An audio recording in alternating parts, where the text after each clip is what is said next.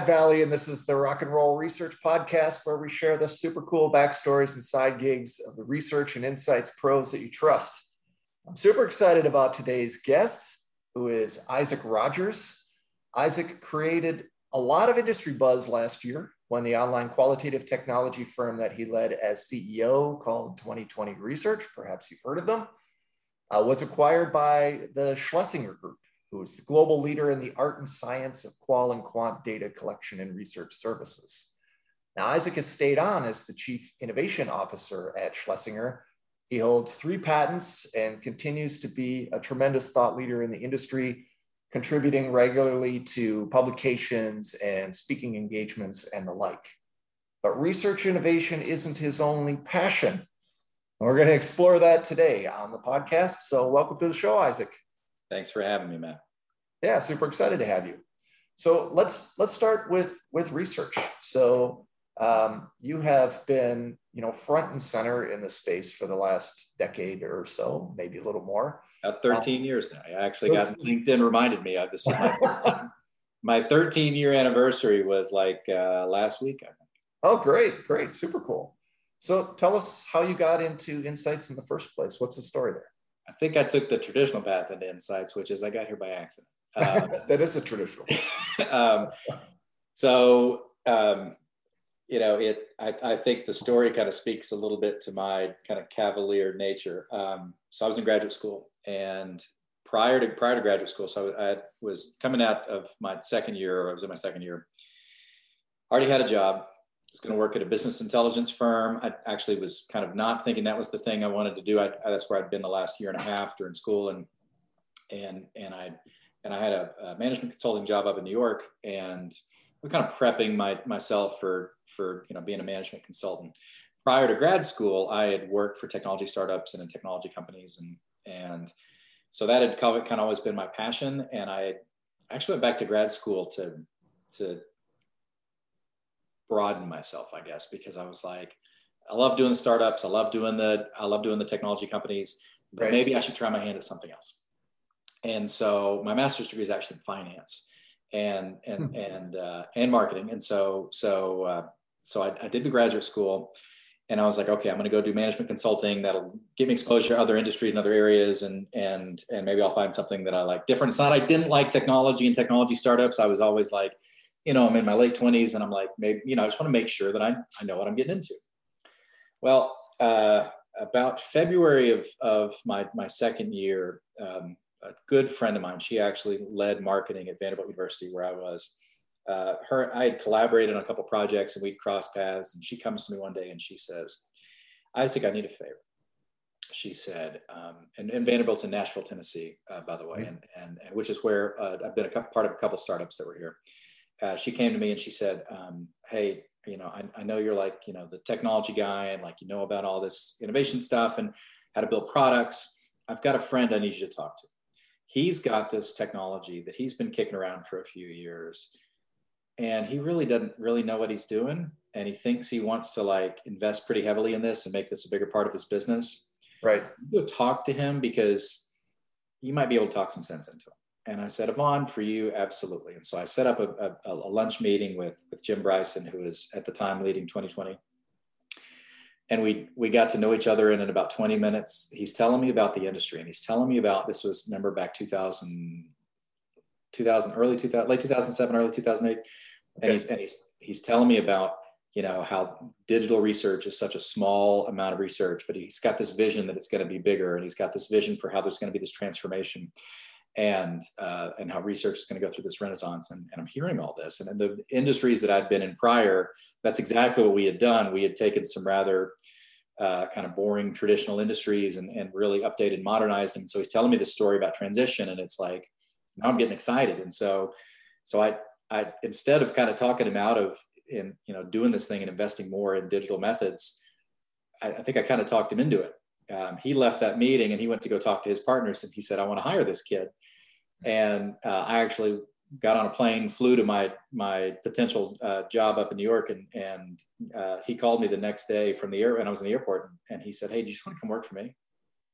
And without any details or questions or anything else, I said, yeah. And so I said yes there in the airport, Great. and got back on the plane, told my other company that I wasn't going to join them, and got back on the plane, went back, and just kind of got thrown in the deep end, and had no idea what I'd signed myself up for. No idea. Like, I'd never met anybody else at the company. I had no idea what the products really were. I just heard the vision, and I was like, I love that, and I want to be part of that. And so I did. And so that's how I got into this industry. I had light experience with research before in grad school. They exposed you to some market research principles. Company I was with, we were doing business intelligence software, and we had hired some researchers and done some qualitative research in the past. So totally considered myself a novice. But that was my total experience in the industry until Jim and I met, and then the rest is kind of history. That's great. And it seems like you really came to embrace this space. Yeah. This is home for me. So, when I look at how I think about life and the things that I enjoy doing, there are just so many intersections with research and the technology that I get to be part of, and the transformations I get to be part of, and the size of the industry. And I think what we do at the end of the day is a very good and noble thing. I think this idea of giving consumers a voice, making the world just slightly better every single day because we're making products better and services better and companies better, like that soothes something in my heart. And so there's just so many intersections in this industry that really make it my home. And and I've had very, very few occasions where I've ever been like, I'll meet somebody, or I'll have a friend who's in a different industry, and I'll be like, gosh, what would it be like to be that person or be in that role? I don't really have those thoughts. This has really become my home. Cool. Well, certainly you've found a home amongst researchers, but on the side, you've also found a home amongst bees. That's right. So let's hear a little bit about that. Yeah. So I would not consider myself an expert. This is a very large hobby of mine. So I got into beekeeping a few years ago.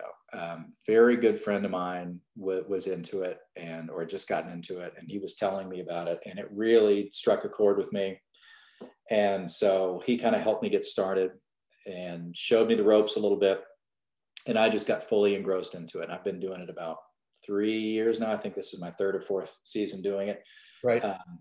I don't do it for honey, and which is, I think, kind of an interesting take on why I do it.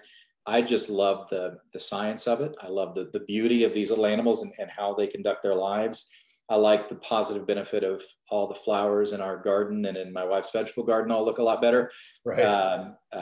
And I like that it somewhat annoys the kids, and I get to give them science lessons when the bees sting them or whatever when they're outside. But I do it just for the passion of kind of knowing more about the natural world, and I tend to pick up hobbies, get very, very engrossed in them. Right. And this is something that I've really turned into a passion in the last few years. So was it that intellectual hook that, as you learned about it originally from your friend, that drew you in? I think so. Yeah. It's the mystery of the unknown. He starts telling me about these things, and he gets really excited and animated about it. He's like, you won't believe how cool these things are. And he starts giving me these glimpses of how amazing these little animals are. And I'm like, that is amazing. And I had no idea that, like, you look at little bugs flying around in the sky and you don't give them any thought. But then when you start learning about their society really, and how the bees operate and how the hive works and the why and the how, it's like opening up this whole world. I mean, it is, Matt, it is absolutely fascinating. And you can be 30 hours into YouTube videos before and like just wake up and realize, like, but there's so much more depth to these tiny little flying insects that are all around you. And so it was the exploration of the science part of it. That's really a big part for me. I come by kind of, what do you call it, like husbandry or rearing things kind of naturally. When I was younger, I grew up on a cattle ranch. That was a big part of our family life. And so kind of this idea of knowing how the world works, how things work, how animals work, and understanding that is always been a big part of my life. That's cool. So I just want to ask a question about that, because I personally, I confess, I don't know a lot about beekeeping. What does the schedule look like? Is this something you're working on daily or weekly? No. It is, I mean, you can, if you really want to take it seriously, you could make it a big project. I had at most 3 hives. This last season, I had 2 hives. For me, what I'm doing more is just observing them and tending to them and keeping them happy. I'm not there to get honey. So I'll put on that silly bee suit. My kids will laugh at me maybe every 2 weeks, 3 weeks, and go out and check on the hives, make sure everything's okay. So from my perspective, I'm a very lazy beekeeper. I go out and I check, make sure everything looks healthy, which I have a sad story to tell about the winter. We had such a terrible winter in Nashville. Both of my hives actually collapsed, and I'm waiting on my new hives right now. I go out and I check, make sure there's not a lot of bugs. I go out and check and make sure, especially in the heart of the summer, when they got the dearth of the summer, you need to add a little bit of water and sugar because they just don't have enough to sustain themselves or sustain the hive at a high rate. I'll go out and I'll do a little bit of maintenance. I'll look around, but more I'm out there like a kid, kind of just studying these things and watching them move across the frames. And it's like, I could probably go a month or so without ever actually checking on them and everything would be okay. So I'm a very lazy beekeeper. That being said, one of my most interesting experiences with my bees is, I think about this time last year, I obviously had this hobby before COVID, but I've been working from home more, and so I'm walking downstairs, and where I keep the hives is pointing. You have no idea where I'm pointing, but over on one far side of the house, I keep our hives over there, and I went back into our bedroom for some reason, which is rare during the day, and I looked, and the windows happened to be open, and I looked outside, and there's a giant swarm of bees up in the tree. So I had what's called a split, and I'm not going to get into the details of it, but basically the hive said, it's time for us to find a new home. The queen bee, who the entire hive will follow anywhere in the world, she decided it was time to split off. So she went up in the tree, and I had meetings scheduled and everything that afternoon, but I was like, emergency, I have to go take care of my bees. So I put the suit on, I run out there, and I spend about an hour cutting this limb off the tree, getting her into a container, moving her over into a new hive, and then getting everything set up and kind of trapping her in there. And it was like a huge adrenaline rush, because if I didn't get it right, they were going to fly off and be gone. And, you've got a decent chance that the rest of the hive would actually not survive. And so I would have been down to just one hive of bees. Right. So it was like, I felt like a Navy SEAL or something, running out there like in the middle of the day, like having to take care of this huge thing. And that was a fun experience. I've only had one split, thankfully. And that was a fun day, a fun afternoon. Sorry for all the meetings I had to cancel that day, by the way. That became quite important to me. Well, it'll be interesting to see what kinds of adventures you have in the future as you do this. So thinking about that, I mean, it's just an interesting hobby. I'm just wondering, is there anything that you sort of took from, your understanding of people, maybe, that you applied to beekeeping, or maybe vice versa? Is there something you learned from the bees that you applied to your daily work?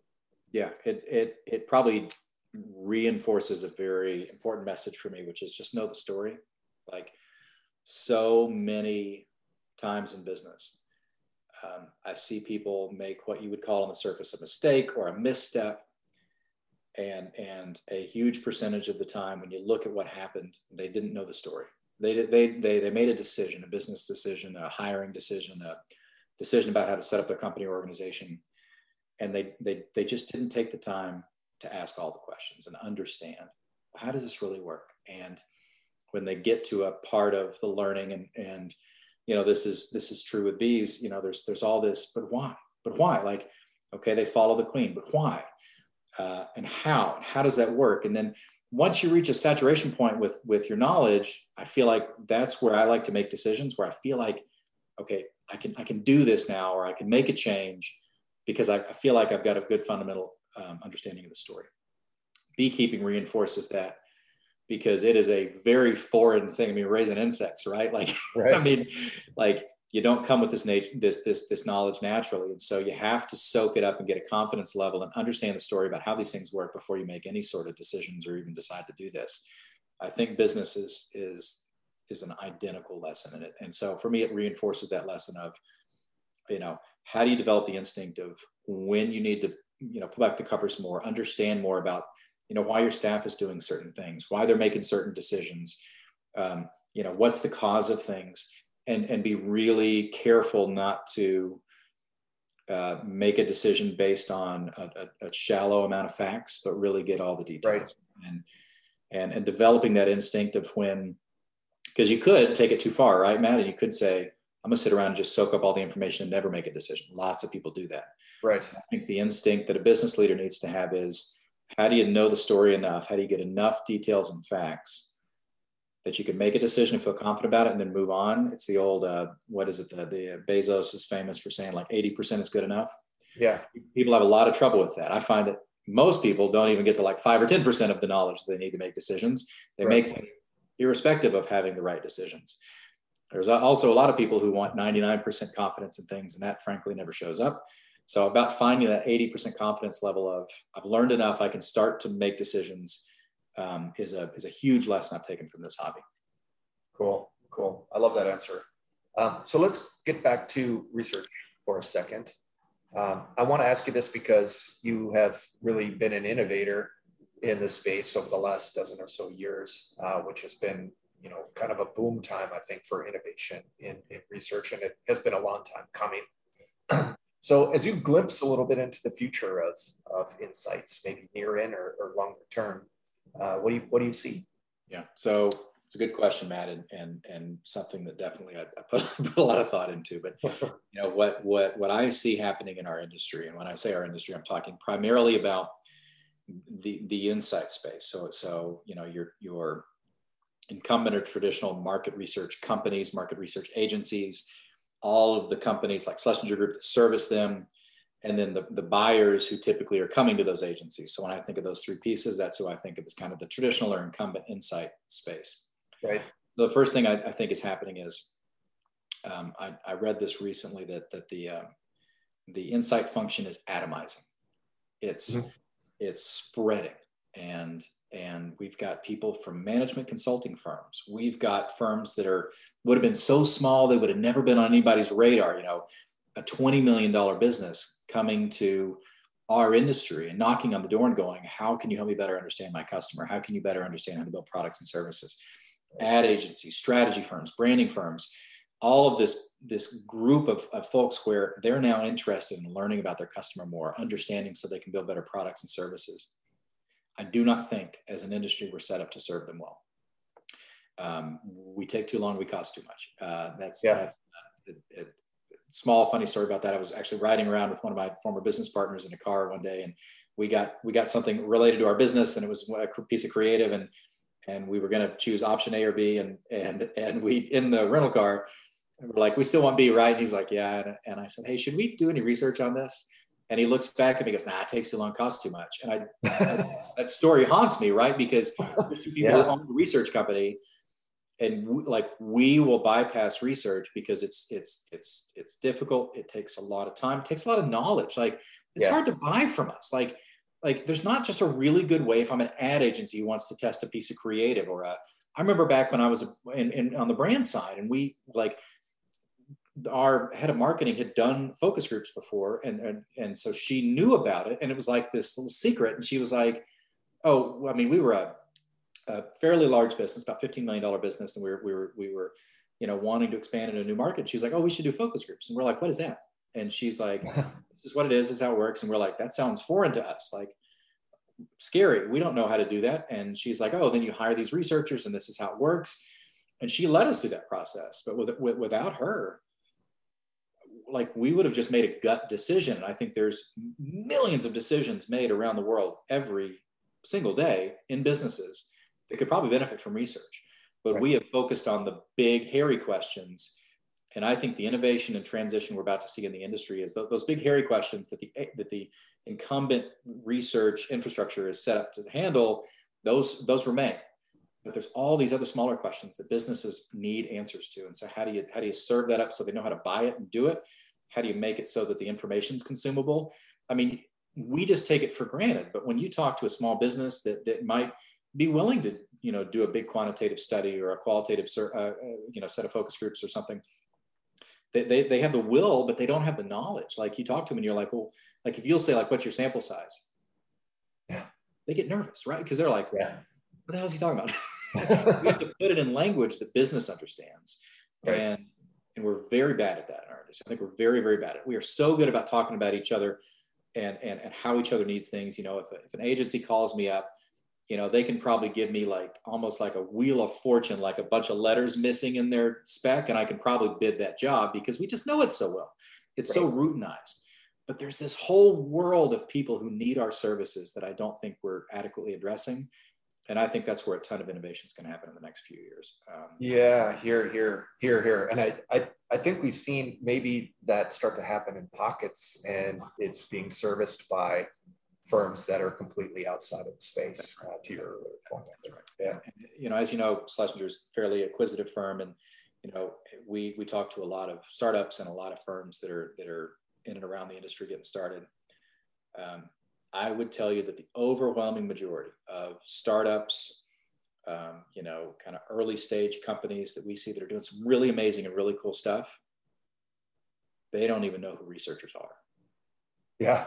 They go they will be like, yeah, I've heard of the research department, but that's not who we work with.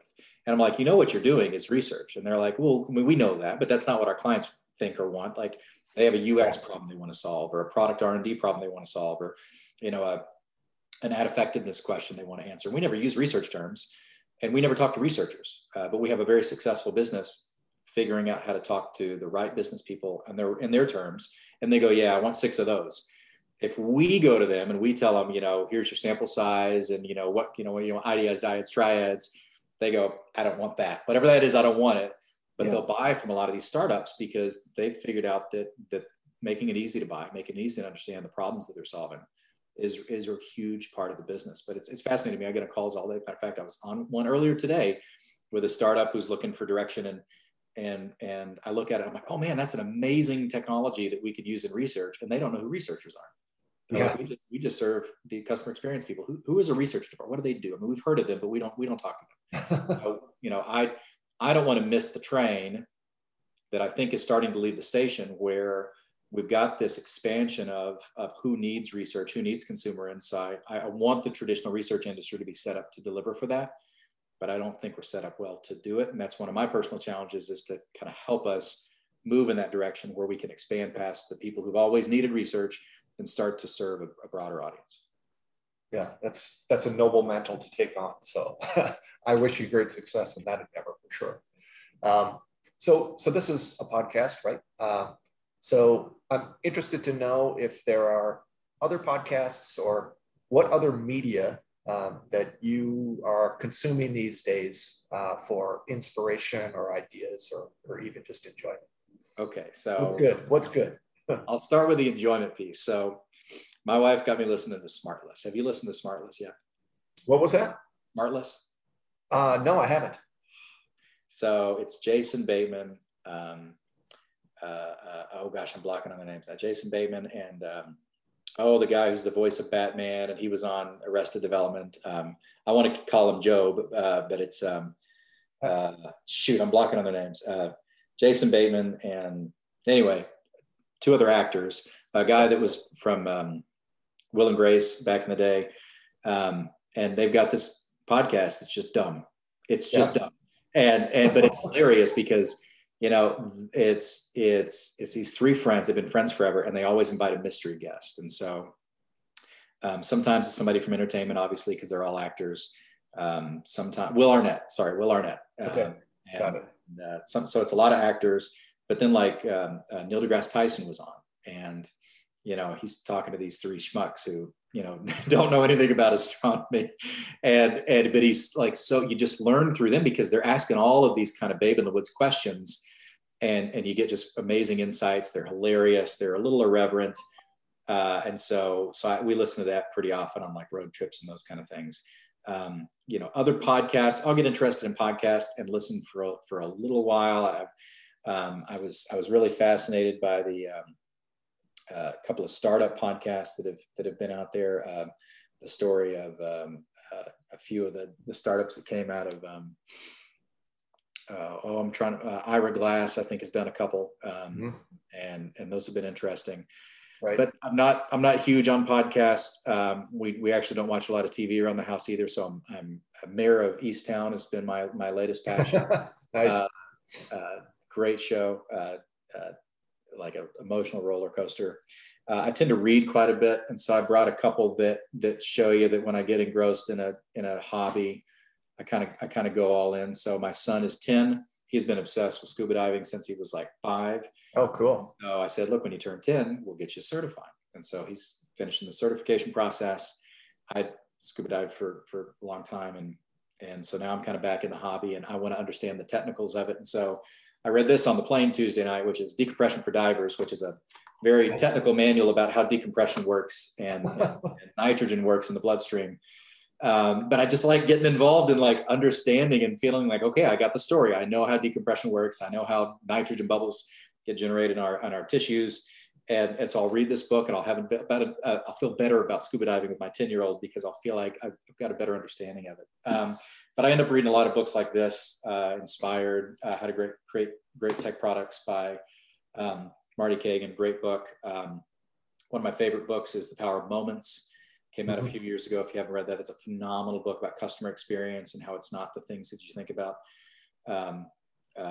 I've got some tried and true books that I'll fall on a lot, like Good to Great. I think is, even though it's getting really dated now, some of those stories, they just hit me, they're like, because they tell so much about the team that led those businesses and how functioning the team was. Yep. And I'll go back to those for inspiration.